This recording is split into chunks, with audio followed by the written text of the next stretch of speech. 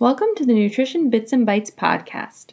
On each episode of Nutrition Bits and Bites, we share a topic from the intriguing world of nutrition.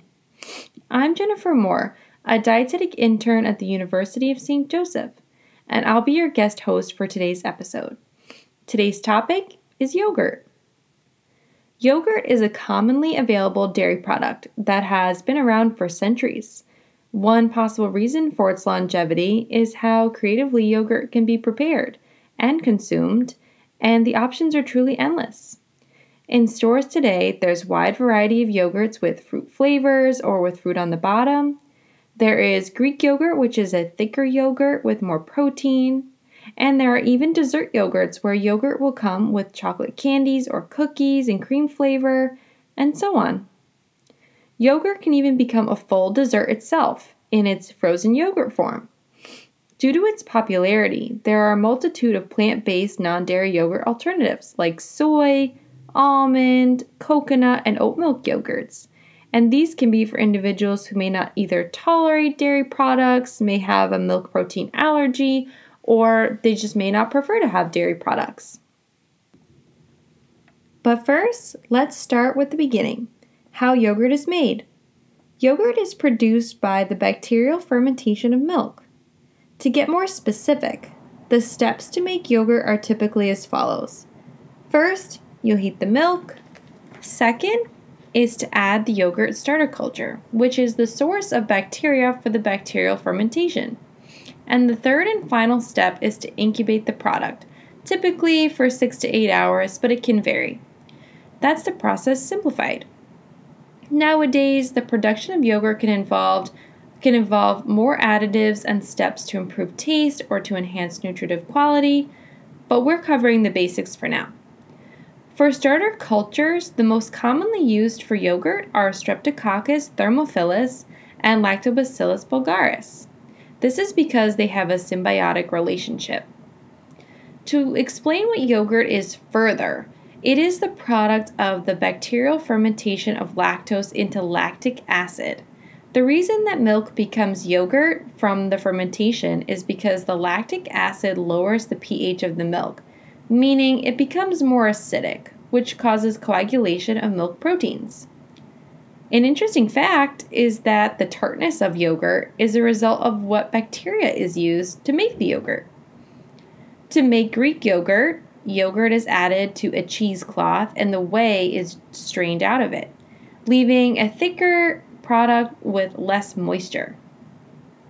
Currently, many companies that produce Greek yogurt will add more milk powder to Greek yogurt to increase its thickness and also the amount of protein in the product.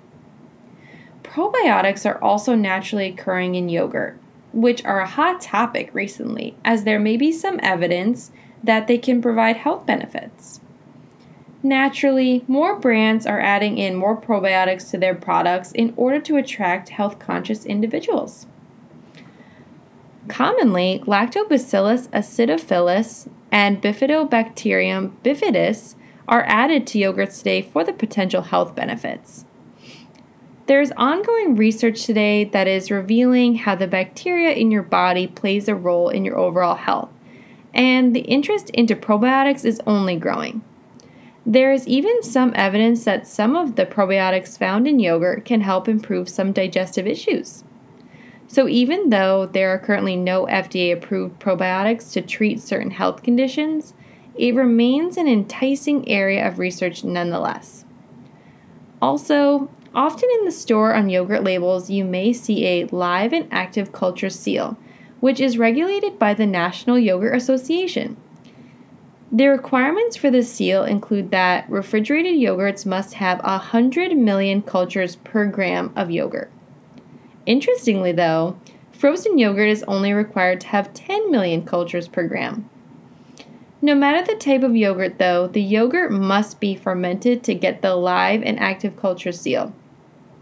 Some companies will heat treat the yogurts, which kills the cultures.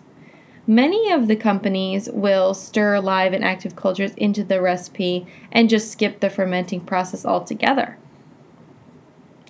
Nutritionally speaking, yogurt is rich in protein and calcium, and it's widely available as I've mentioned before. Greek yogurt, in particular, is an excellent source of protein. Greek yogurt is available in full fat, reduced fat, and non-fat options.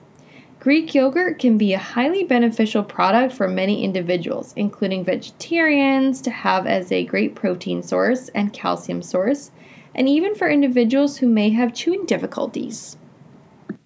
Yogurt's nutritional quality should not be underestimated. It is a source of essential nutrients, including protein and calcium, as I mentioned before, and it also has potassium, phosphorus, vitamin B12, and riboflavin. In addition, vitamin D is often added to yogurt as well.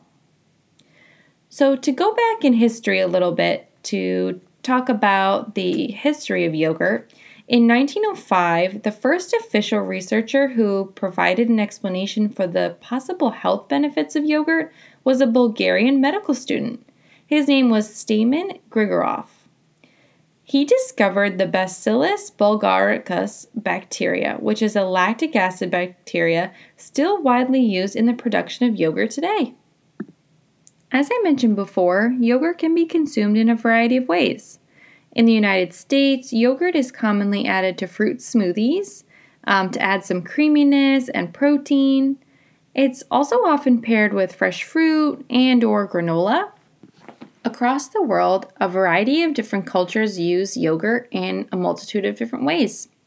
One example is called labneh, which is a strained yogurt which is popular in Middle Eastern countries.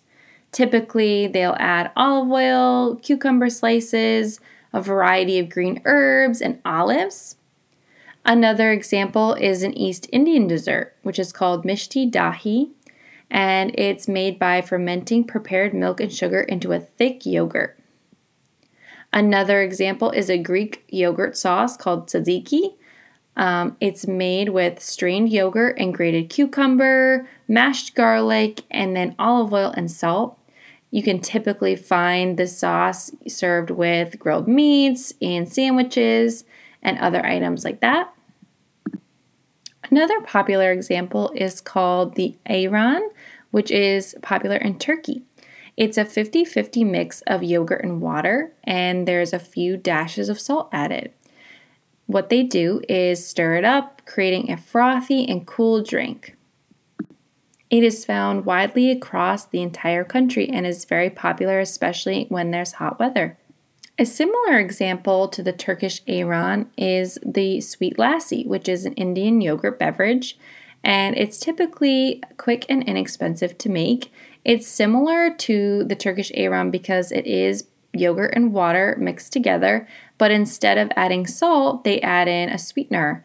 Typically, they'll add in sugar, but they also have other variations, including using mango or rose water. Overall, yogurt is immersed in many cultures and offers great nutritional value to a variety of people. Until next time, this is Jennifer Moore signing off for Nutrition Bits and Bites. Nutrition Bits and Bites is not meant as a substitute for a physician's care. Check with your physician if you suspect you have a medical condition that needs attention.